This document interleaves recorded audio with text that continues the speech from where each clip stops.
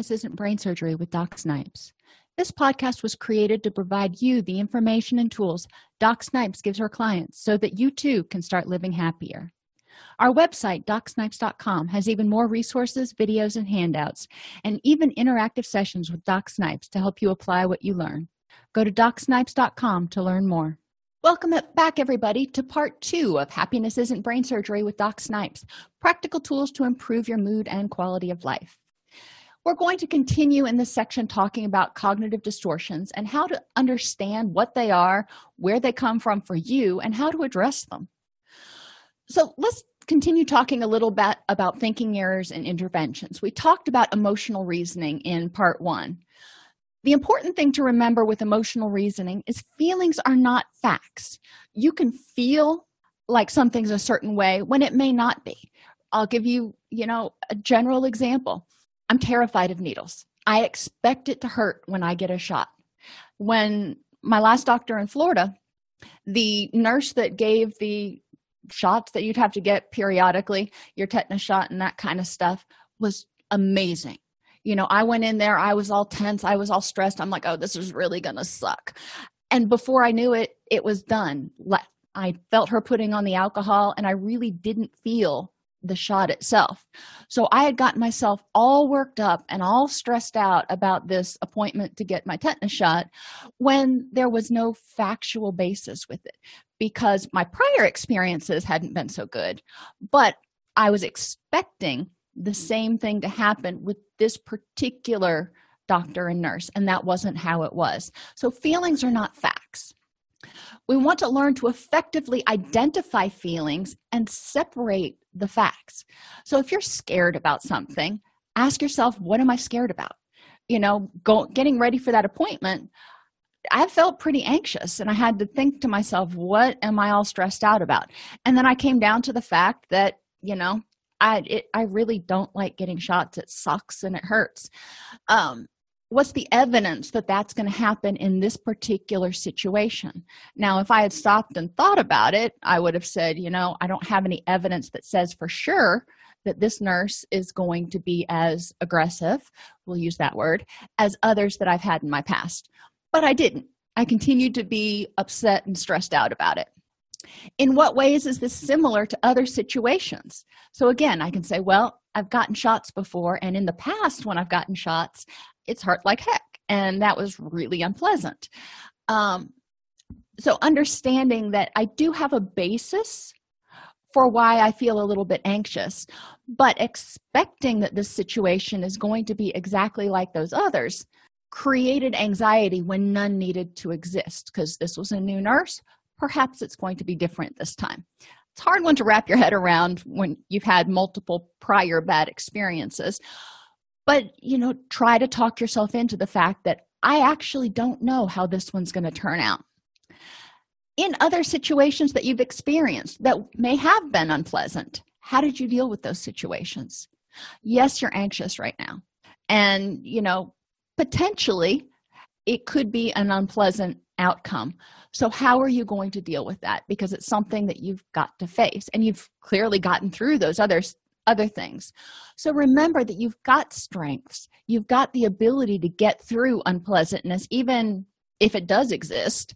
But you've also got to take the current situation and look at it as is, and not project a bunch of stuff from the past and create expectations, because I had worked myself up, so I was all tense and ready for it to hurt, which is the first step into making sure that it actually does hurt.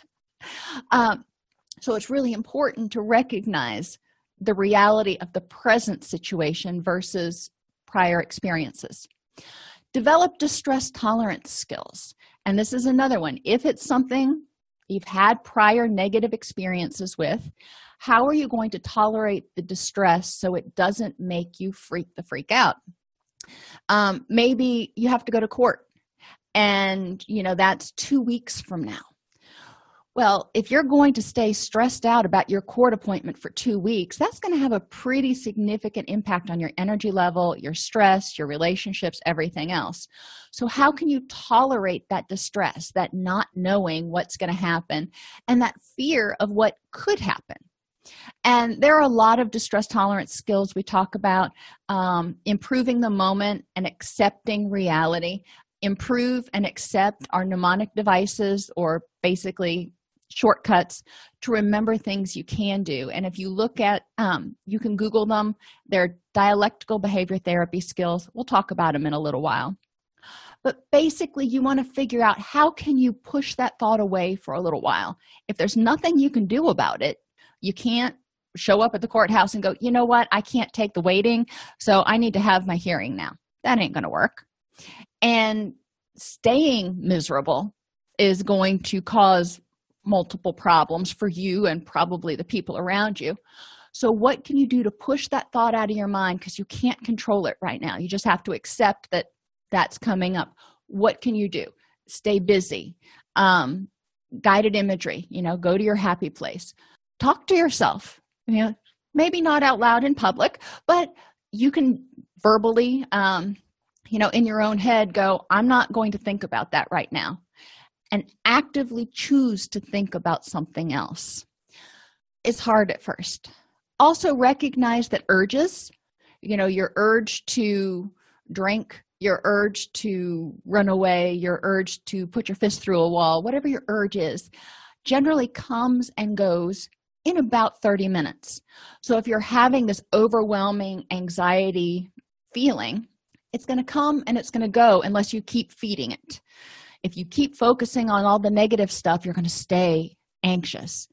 If you choose to focus on what you do have control of in the present moment, so, if you're waiting for that court hearing, look around your house, go, what can I do right now that is beneficial for me? Because I can't do anything to affect that. That will help you get through that. And that feeling, that anxiety feeling, if you quit thinking anxiety-laden thoughts, will dissipate over about 20 minutes. Emotions will go away if we don't feed them. If we continue to feed them, then they are going to stay and continue to increase. So you need to figure out a way that works for you to change the course of your thoughts. For me, another thing that I will do, I'll go out and I'll do yard work. The bigger the power tool, the more fulfilling it seems to be. Or I'll put on music that helps me get into a different mind space.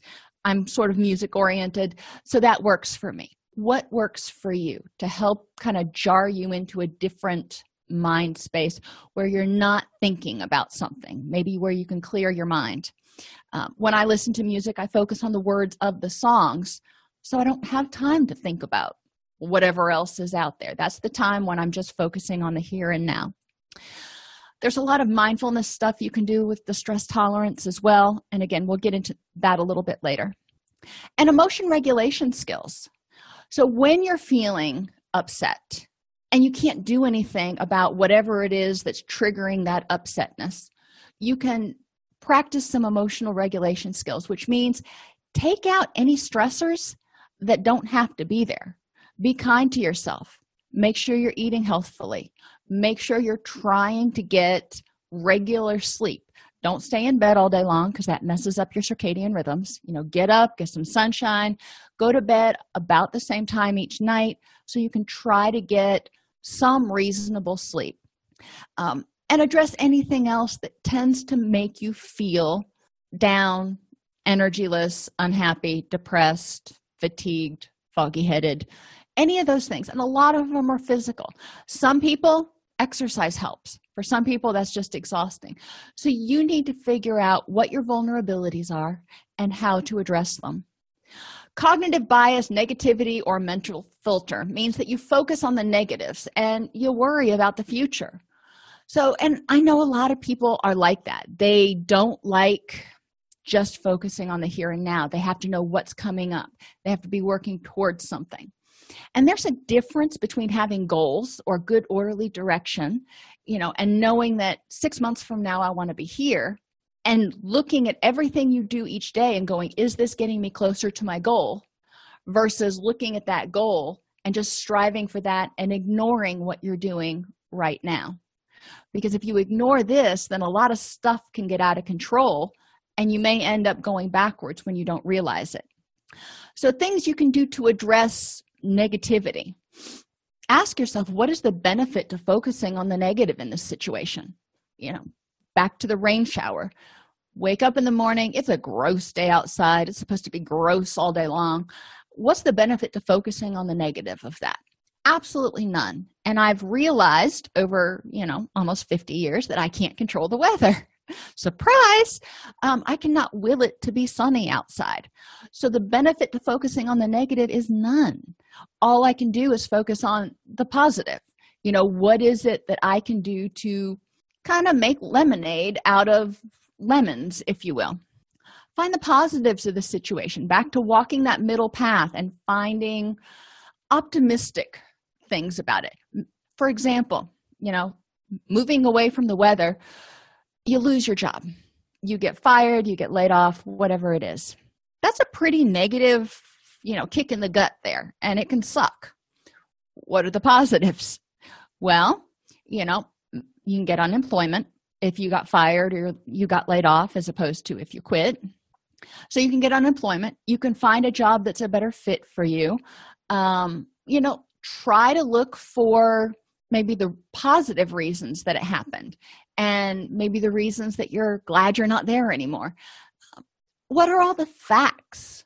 Going back to that separating feelings from facts. Is this situation the end of the world? Some people, when something happens, and again, losing your job is pretty catastrophic. But expecting that I lost my job, so I'm going to be homeless and living in my car is probably a big leap for most people.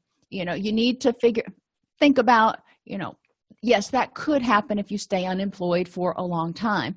But in the here and now, what can you do to change the situation? Go to the unemployment office. Start looking for a job. Be willing to accept jobs that you don't necessarily want to make your career, but they're going to put food on the table. You may not want to work in fast food for the rest of your life. But if that's a job that you can get right now that will put gas in your car and food in your belly, then it might be a good stopgap until you can find a job that you want to stay at. So look at the facts and be realistic about how dire is this situation and what's my plan. We can always make a plan. Another thing you can do when you're feeling negative, and if you happen to be a person who's just a negative Nelly, you'll look at the negative in everything. You want to complain about everything. You turn on the TV, you watch the news, and you find the negative in everything. And the news tends to be pretty negative, don't get me wrong. Coin toss activity. You wake up in the morning, you toss a coin. If it's on heads, you need to act like the most obnoxiously positive person you have ever met. And if you try to act that way, you're probably going to get somewhere closer to normal, because you're probably not going to actually make it all the way to that obnoxiously positive scenario. But try and see how your day goes. See what you notice differently. If it lands on tails, be your normal self. Keep a little journal of your energy levels and how people interact with you and how the days seem to go for that entire week, and see if there's a difference on the days when you try to be positive. I'm asking you to go from one extreme to the other, and there's going to be middle ground. When there's a positive, there's generally a negative to kind of balance it out, which goes back to walking that middle path. So don't expect that, well, I tried to be positive and bad stuff still happened. You know what? Bad stuff's going to happen. That's just life. It sucks sometimes. But you can focus on the sucky part, or you can focus on, well, at least this didn't happen.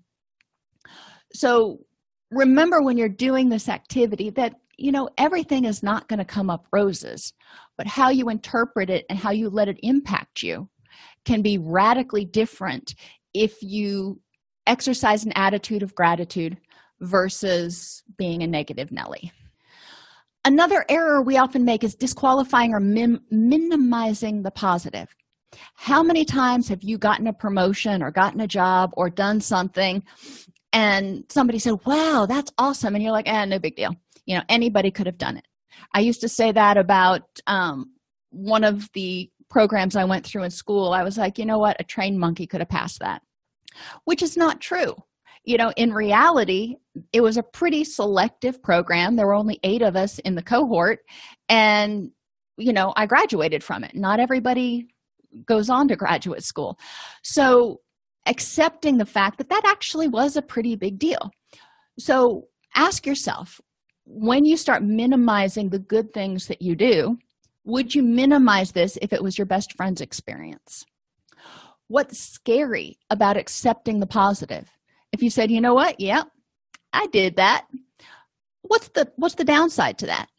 And some people have a hard time differentiating between being arrogant versus having a strong self-esteem and being proud of your accomplishments.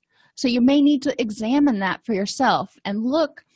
I always say, get outside yourself, and what do you want your children to be like? Do you want your children to minimize every accomplishment that they have? Or do you want them to take their accomplishments and be able to say, I did that. Good for me. I worked hard and I accomplished it. So what is it that you want to see in other people? And how can you reflect that in yourself? So think long and hard about what's scary about accepting the positive. Another reason people don't like to accept the positive, they may not feel like they deserve it, or they may be afraid that, if I admit that I did this, now I've raised the bar, and it's going to be even easier to disappoint people because they're going to expect more out of me. So think about the reasons that it might be hard to accept the positive. Sometimes we disqualify the positive because it fails to meet someone else's standards. So ask yourself, might that be true here? The example I give people is when I graduated from graduate school, I got my PhD. I got my doctorate. I should have been like, I did that. Instead, what I heard from my family was, well, you're not a medical doctor, but. So that's what I responded with. I always responded with, yeah, I'm not a real doctor, but, I went to school for a while. So I minimized my own accomplishments because that's what I had heard from my family. Looking at facts, how many people in the U.S. actually get a doctoral degree? And you want to look kind of broadly, because if you're living in a college town, there's probably going to be a lot of people with doctorates because they all have to staff the university.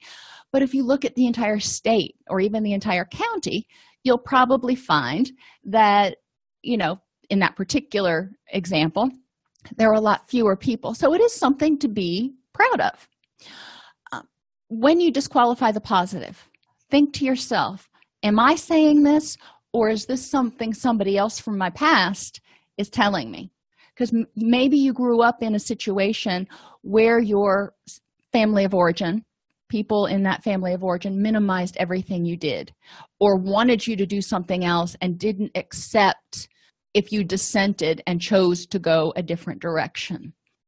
Are you proud of yourself? Are you happy with yourself? How do you want your kids to view, or your significant other or your best friend? Again, if they accomplished that, what would you say to them? Availability heuristic. Talked about that a little bit with the airplane. We remember what's most prominent in our minds. So ask yourself, what are the actual facts?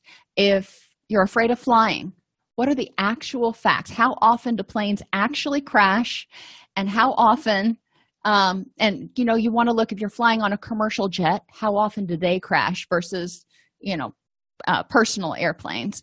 Because commercial jetliner pilots have a lot more experience, and there's a lot more safety things in commercial liners. Spiders. People have dreadful fears of spiders. Every time they see a spider, they freak out. Now, there are about 5, I think, poisonous spiders. All the rest of them are relatively harmless. So if you know what those 5 spiders look like, you can look at a spider and go, yeah, that's one I should be concerned about, or no, not a big deal. It's just going to help kill the bugs. I happen to love spiders. So, I have the facts of the situation. That way I don't have to be afraid, and I can appreciate the little creatures that God gave me to keep all the mosquitoes and gnats away. So ask yourself, what are the facts? Should I be scared in this situation? If you go hiking, you may have the same experience, with spiders or snakes. So know what poisonous snakes are in your area. Most areas don't have a whole lot. So if you know what those poisonous ones look like, then if you come across a harmless one that's sunning itself in the middle of a hiking path while you're out camping or hiking, you can look at it and go, not my favorite thing in the world, but not anything to freak out about. Egocentrism is another thinking error.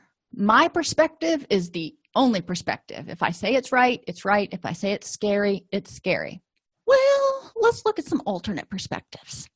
Try to get outside of your own head. Try to be a scientist and argue the opposite. Play devil's advocate. If you think it's scary, argue all the reasons it shouldn't be scary. If you think it is overwhelming, argue all the reasons that you can handle it. It's not going to be overwhelming. Egocentrism also comes into play when we're interpreting events. I told you about in the first half about the family I came from. We tend to be kind of loud and demonstrative, Italian-American background. So we're like, all over the place. That's just the way I am. It's no aggression meant by it. It's just kind of the way I am. But if someone else came from a different background where when people were being demonstrative and loud, it meant that they were arguing and it was a dangerous situation, then they will perceive anytime somebody gets loud as a threatening situation. So stepping back and going, okay, my perspective is that when this happens, it's very bad mojo. In this particular situation, are there other potential interpretations of what's going on? Personalizing and mind reading. Again, what are some alternate explanations for an event that didn't involve you? If your best friend doesn't call when they say they're going to call, are they slighting you? Are they mad at you? Oh my gosh, did they get into a car wreck? What are some alternate, more benign explanations? Maybe they got held up at work, or their phone died and they got stuck in a traffic jam, so they couldn't call you until they got home. There are potential alternate explanations. If you take everything personally as a personal affront, or that somebody's going to abandon you or they hate you, if it's all about you, if you can put that you in the explanation, you want to step back and go, what are some reasons this might happen that's not about me? If you go through a checkout line and the cashier is particularly grumpy that day, could it be you?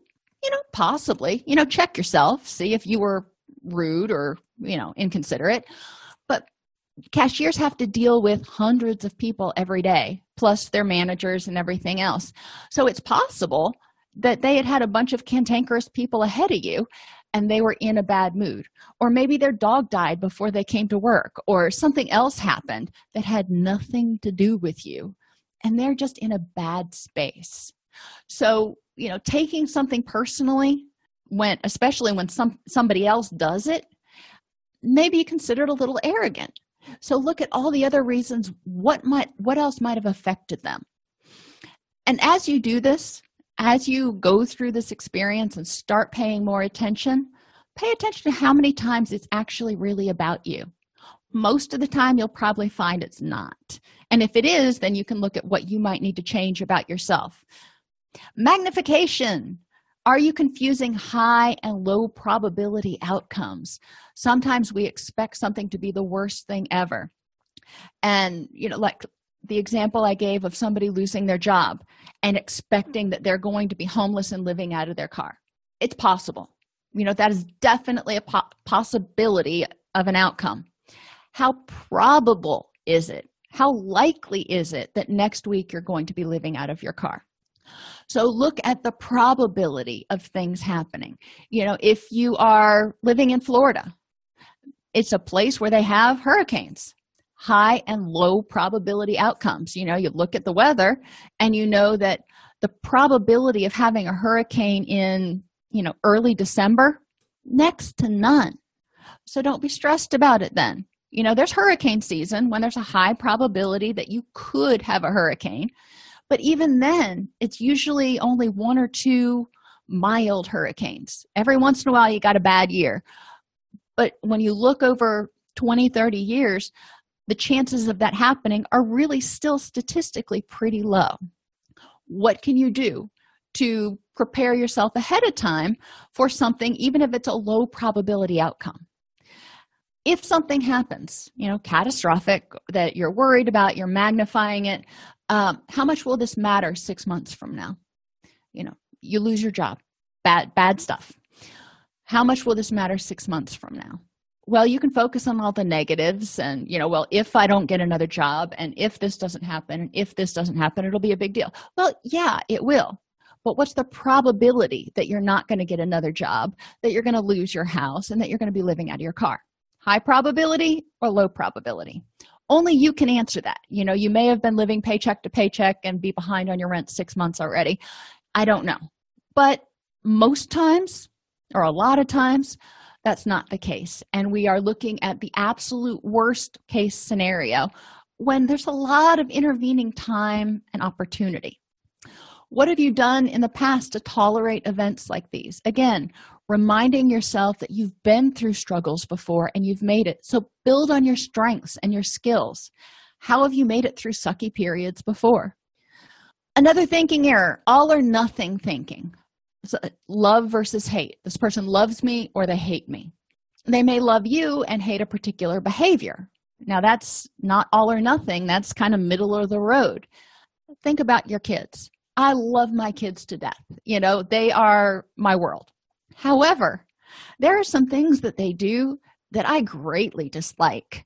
I don't dislike them as little human beings. I dislike the behavior. So encouraging yourself to look at that middle of the road.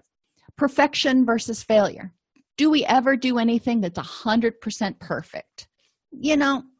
I don't think I think perfection is something we strive for, but most of the time, somebody else, even if it's like an essay exam, somebody else could look at the exam and go, you know what? You might have added this here or changed this. Nothing is ever, or very few things, are ever 100% perfect. But very few things are ever 100% failure. You can look at failure as a devastation, or you can look at failure as an opportunity to adapt and grow and become more perfect. Whatever it is, if you try to start a business and you fail, a lot of people do. They start a business, doesn't work out, business closes, they start another business, and it goes on. But with each failure, they learn something. So they are stepping closer and closer to being able to actually own and operate a successful business. Failure is a learning opportunity and a stepping stone to perfection versus the opposite of perfection. Looking at something or someone as having all good intentions or all bad intentions. Most of the time, there's a little bit in there of everything. Even when we do something nice for other people, a lot of times, 90% of it may be because we really want to do something nice for them. But the other 10% is because we're doing it to help ourselves feel good about ourselves. Looking at it in terms of not all or nothing, but reality. What's the middle of the road? Belief in a just world or the fallacy of fairness. Well, life isn't fair. If nobody broke it to you before now, I'm going to break it to you now. Life ain't fair. Identify 4 good people in your life who've had bad things happen. I know a lot of really good people who've had really bad things happen. And it's unfortunate, but they've made it through and they've used it as a growth opportunity, for the most part, in order to become the person that they are now. Another thinking error would be what we call attributional errors, labeling yourself instead of the behavior. If you see somebody walking, and I actually saw this the other day and I thought of this example, or I thought of this presentation. This woman was walking along and she tripped and stumbled. Now, I could have thought, well, wow, isn't she the most clumsy person in the whole world? Or I could have looked and gone, I wonder what she tripped over. There must have been a crack in the sidewalk or something. And there was. It was where a carpet and a hard surface met, and there was a little transition piece, and she tripped over the transition piece. Had nothing to do with her. It was the external environment. So global versus specific means that I am completely and utterly useless, helpless, stupid, whatever. Well, that's disempowering. Now, am I useless at certain things? Oh, yeah. When it comes to fixing a car, I'm, I stand there with my hands in my pockets. I am completely useless when it comes to that. But that's a particular skill or thing. Now, can I change it? Possibly, if I was motivated to do so. But it has nothing to do with me as a person being useless. It's just in terms of that particular activity. It's not my strength. Stable. Can it be changed? Am I always going to be useless when it comes to fixing cars? Well, if I was so motivated to learn how to fix cars, I could. But that's not something I'm real motivated to change right now. But stable means always and forever. Internal. It's about me as a person versus it's about a skill deficit, or something in the environment. Like that person who tripped. Was she a klutzy person? Or was there something in the environment that was a trip and fall hazard? So look at things and try to not be global about negative stuff. Be global about positive. If you think you're all that in a bag of chips, well, score. But for the negative stuff, look for specifics. We all have strengths and weaknesses. So focus on the fact that it's a behavior or a strength or a characteristic that is not a strength of yours, not as you as an individual. So some questions, and you're not going to go through all these every time you start having a unhelpful thought. You're going to pick 2 or 3 that seem to resonate for you, but let's go through them. What are the facts for and against my belief? And you need to look at facts, hard, concrete facts. Is the belief based on facts or feelings? So if you're having a belief based on facts, then you need to look at the totality of the situation. The example with me getting a shot, the facts were prior times I'd gotten shots, it had been an unpleasant experience. And I had just had my hepatitis series, and those hurt like a bugger. So I had some facts there. My feeling, I was expecting this to be a bad situation based on prior experiences, but I had no facts to support that this nurse and this experience were going to be negative. So what are the facts about this situation right now? Does the belief focus on one aspect or the whole situation? With the shot example, I was focusing on one aspect, the shot, not looking at the whole situation, that different nurses have different techniques and different shots hurt more than others. Does this belief seem to use any thinking errors? And we went through all of those.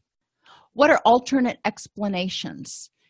Does this have to be a miserable experience? Does this have to be a scary experience? Does this have to be the end of the world?